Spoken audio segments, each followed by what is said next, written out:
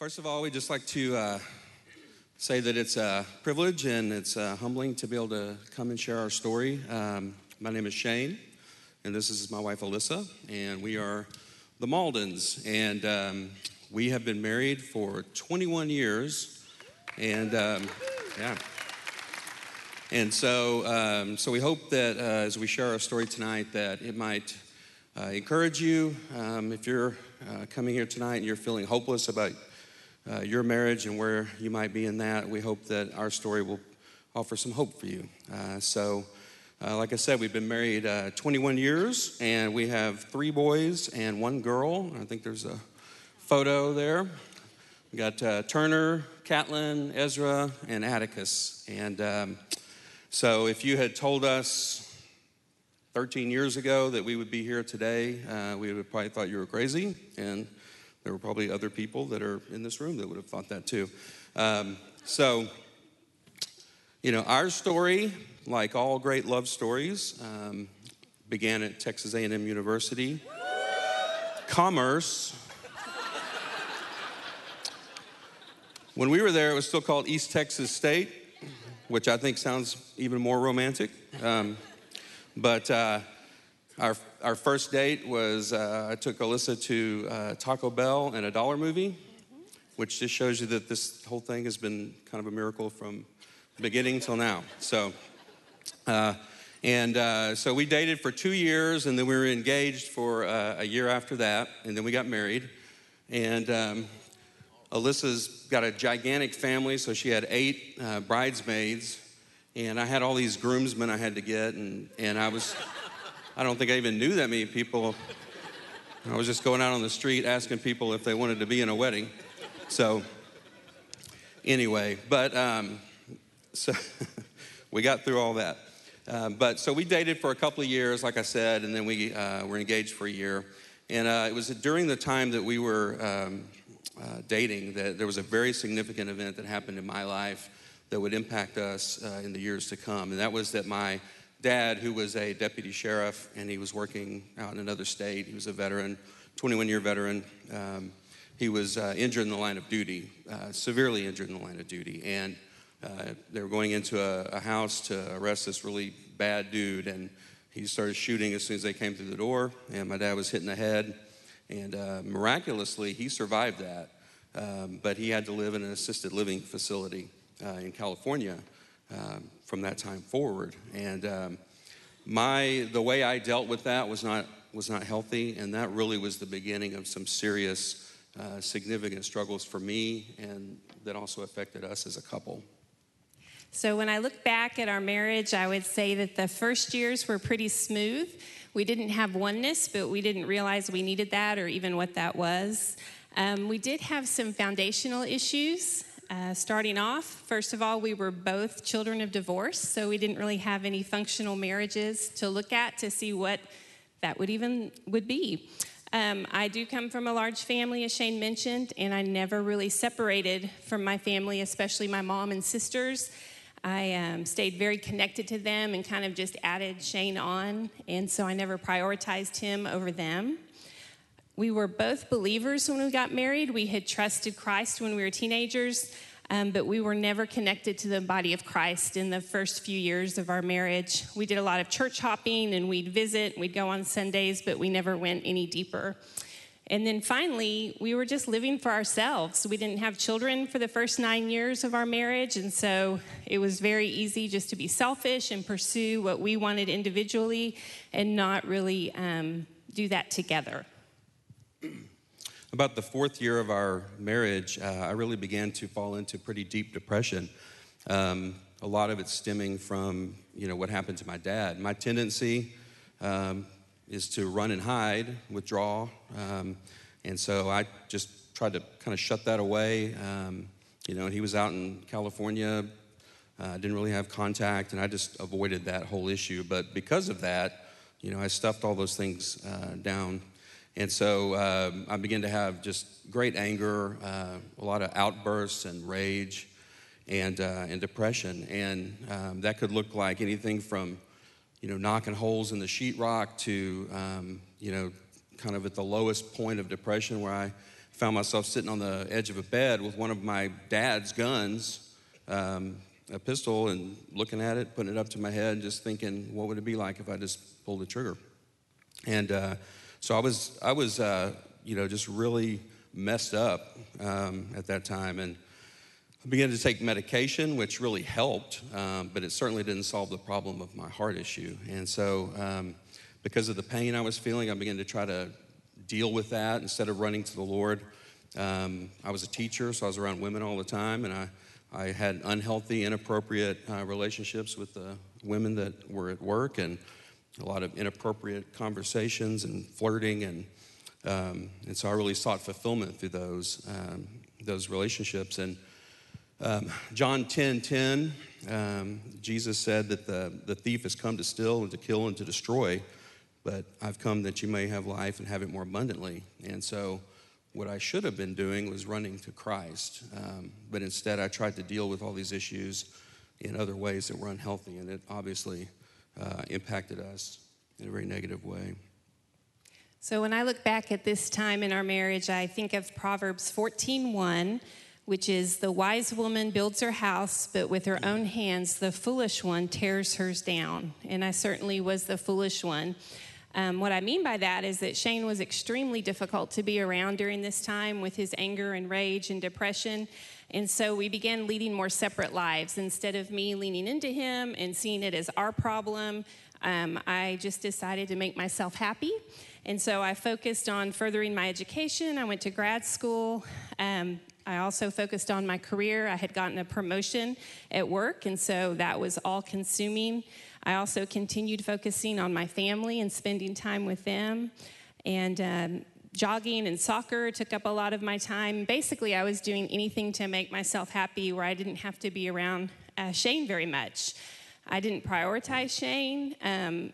Didn't help him out when, like, his car broke down. I sent my sister to go pick him up. Just things that really added to, it was terrible. I look back and I'm ashamed of that. So just really not prioritizing him at all. And we kind of had this dysfunctional dynamic in our relationship, kind of a parent-child relationship. I was the responsible one and kind of had to keep Shane in line, I thought. And really, I was just waiting for Shane to change because I saw it as his problem and was very prideful about it. And so I thought, well, if he gets, his issues fixed, then our marriage will be fine. And so I was just very selfish and prideful during that time. Part of what was really a hard struggle for me with my dad was that I didn't grow up with him. I would see him about once a year, usually at the holidays. He worked and lived out of state most of that time.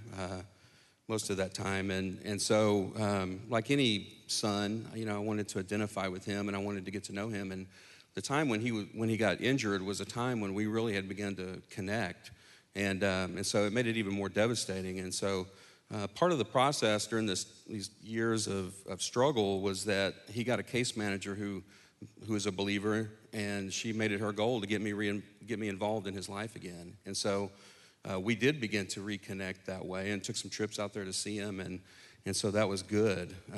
But I still had significant problems and struggles and issues. And so Proverbs 3, 5, and 6 says that to trust in the Lord with all your heart and lean not on your own understanding. In all your ways acknowledge him, and he will make your path straight. And I was not doing that, and my path was very crooked. And so in 2002, my dad passed away because of the injuries that he had received, and his name is on the National Law Enforcement Officers Memorial in Washington, D.C. Didn't expect that. But when he passed away, I really got caught up in identifying with him, and he had a lot of personal flaws that I share. I had very similar attributes, and I kind of got to this sort of sick place of embracing those, and I'm like my dad just the way I am, and I don't need to change those things, and I should have been identifying with Christ. But in the fall of 2003, things really began to just completely unravel because I'd had a difficult summer. It was the first anniversary of my dad's death, so it brought all those things up again. My best friend had moved away. I was unhappy at home. I started spending more and more time with friends from work, women from work. And I just thought if I could just do that, if I could just be with them, with then things would be better. So all of this led to just a big discussion with Alissa one night where I just told her that I was unhappy, I wanted to leave, and I kind of blamed her for my unhappiness. And I had just really become hard-hearted and calloused. And somehow she got me to come up here to Watermark and meet with John McGee. But I just said, I'm done. I sat there the whole time and didn't really engage in any effort to move towards reconciliation. Just told him I'm done. In my mind, I had my own life, and I thought leaving would make me happy. And I was not being obedient to Christ. So I stayed in the house for about a month after that. I slept in the guest room, took my wedding ring off, I avoided home, and then finally I got an apartment and left. And so I told myself I was taking care of myself, and that's, just our culture speaking, where they tell you that it's all about you and your happiness and take care of you. And boy, I just took hold of that and ran with it. So when Shane told me that he was done and that he was leaving and that divorce now was an option, I was devastated and broken. I felt like my whole world had just shattered. And God really met me in my pain, and I finally surrendered to him. And I learned through this that God is enough and that my hope is in him. And Isaiah 43:18 through 19 is a verse that I actually read the day that Shane moved out. And it says, "Forget the former things, do not dwell on the past. See, I am doing a new thing. Now it springs up. Do you not perceive it? I am making a way in the desert and streams in the wasteland." And so when I read that verse, it comforted me. And not that I felt like, okay, that means my marriage is going to be okay. God's doing a new thing in my marriage. But just knowing that God was doing a new work in my heart and that I had finally surrendered everything to him. And so during this time when Shane was still in the house and then when he left, I really drew closer to God. I started reading the Bible. I used to be the type of Christian that would go to church and then my Bible would stay in the car all week. And so I was reading it because I was just desperately needing his comfort and guidance. I had verses at work on little note cards that would get me through the day. I was praying constantly. I couldn't get out of bed in the morning without just praying, God help me. And finally decided to get serious about my faith. I had called myself a Christian for many years, but had not really followed Christ. And so I decided if I'm going to be a Christian, then I need to be all in. And so part of that was just some steps of obedience. I got baptized and professed my faith publicly. I joined the church here at Watermark and also joined a women's Bible study, which I was invited to, and finally, for the first time, experienced just the love and grace that the body of Christ just poured all over me. The ladies in that Bible study really showed me Christ's love, even though I was a stranger. I did also receive some wise counsel about loving Shane, regardless of his response, and from a staff member here. And so she counseled me to be a friend and a wife to him, regardless of how he was acting. And after he moved out, she encouraged me to make it easy for him to come back. And I was getting a lot of advice that was very different from that. I was hearing, change the locks, get his name off your bank accounts. You don't have kids. It's not really a big deal if you get divorced. And so I'm so thankful for that biblical counsel that I had to be a friend and a wife. And so some of the ways that I tried to love Shane during that time was included sending him cards and notes, just letting him know I was thinking about him and praying for him. When he called, I tried to use a loving tone, even though I really was very angry and hurt. And so my natural bent was to just be, short and rude. And I tried to be loving and be a good listener. I was encouraged to just show him some acts of kindness when we did have interactions. So during that time, he was coming back to mow the lawn at our house every couple of weeks. And so we kind of brainstormed in our little counseling session what I could do to be kind. And so we came up with bringing him some ice water while he was mowing the lawn and it was hot. And so I got the ice water ready and put the, ice cubes in there, put it in the fridge so it'd be nice and cold, and brought it out to him and handed it to him. And he took a drink and he said, "This water's too cold. It hurts my teeth." And thankfully, God had transformed me enough that I didn't just throw it in his face, but I was like, "I'm so sorry, I'll leave it out on the counter so it won't be so cold." Anyway, so that was one act of kindness there. I also tried to listen to his problems and his issues with me without talking about my own hurts and needs in the moment, just trusting that God would provide the right time, and he did later on. And so Shane, one evening, was just going through all the things I had done wrong, and by God's grace, I was able to apologize for those and ask for forgiveness and not say, but I've got something, we need to talk about. And I think that made a difference. And part of it was finally understanding some of Shane's grief. I think I had been waiting for him to get over his grief about his dad, which is just a really callous thing to even say. But through this, I was grieving so much, and it was so heavy over the loss of my marriage that I finally understood. God just kind of opened my eyes that this is what Shane's been carrying around about his dad. And so I was able to ask for forgiveness for that. So slowly, God started revealing to me my part in it, because he really looked like the bad guy. He was the one who had left and didn't want to work on it. But God revealed to me that I had played a part as well.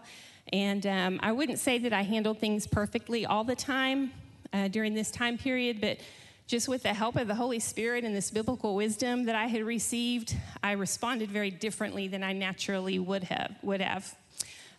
So this was a very painful time, but a very sweet time of trusting God, and he showed up in a big way, just working in our lives, and just seemed to encourage me every day.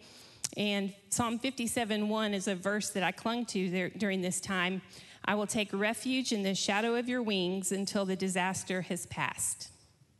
So this is where I always like to give a shout out to Mandy Bagdanoff, who was the staff member that spoke that truth to her.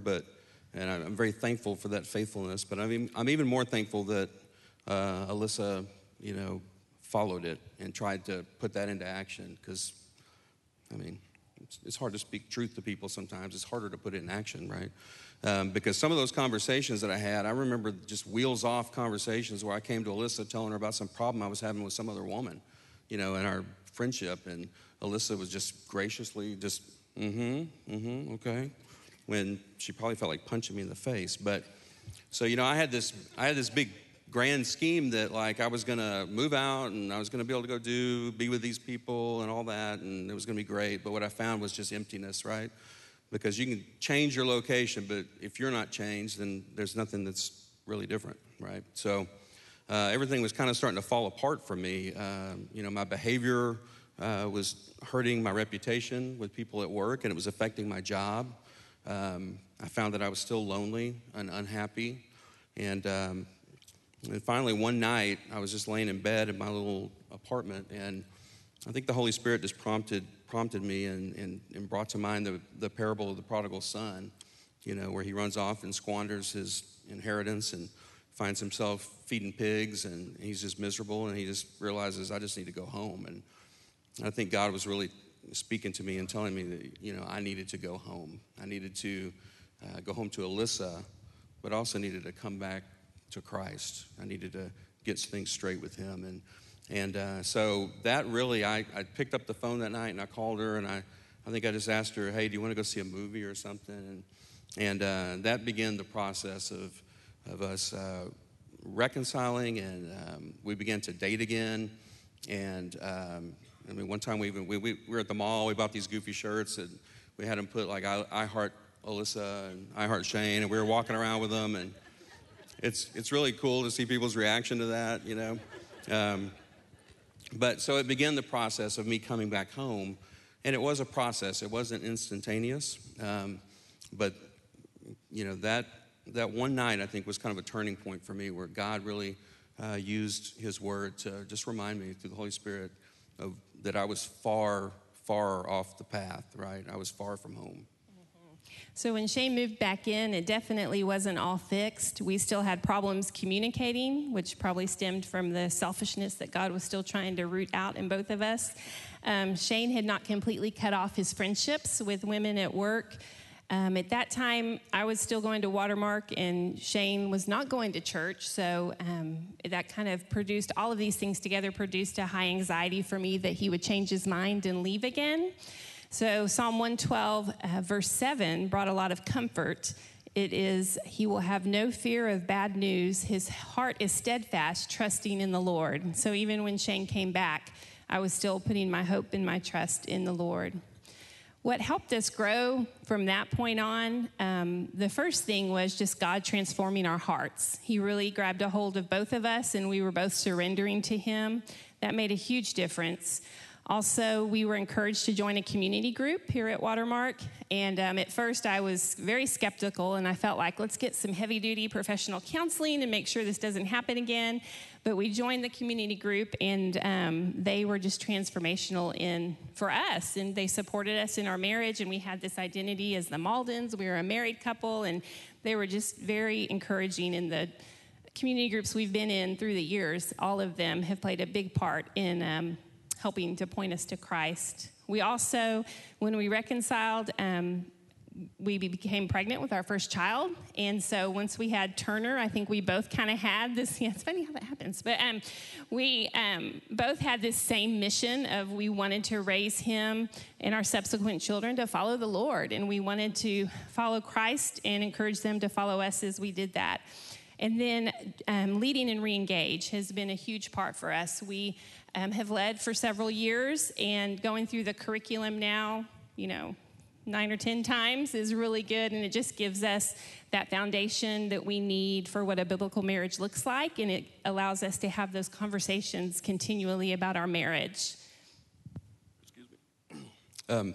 So what has changed for me over the past however many years, as I've grown closer to Christ, and like Alissa said, I was very still kind of cynical and a little bit hard-hearted, and over time through community, God has continued to transform me and prune the things in my life that need to be snipped off there. And thankfully I don't have big branches that need to be cut off anymore, but I'm like a little human bonsai tree, and he just keeps working on me, right? So, because we haven't arrived, right? It's always continually being conformed to the image of Christ. And so, for me, Ephesians 5:25 is sort of my banner, verse, love your wife as Christ loved the church. I can't do that on my own, right? And so in John 15:5, Jesus said, I'm the vine, you are the branches. If you remain in me and I in you, you will bear much fruit. Apart from me, you can do nothing, okay?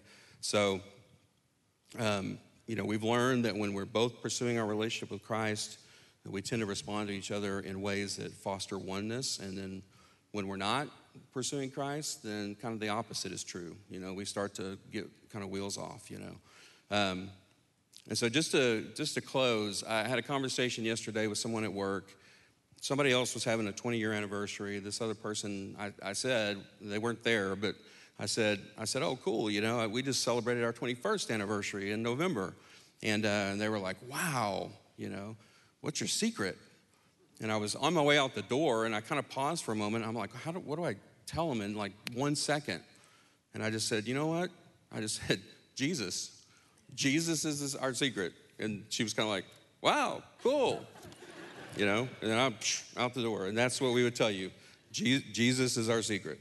That's it. Well, not a secret.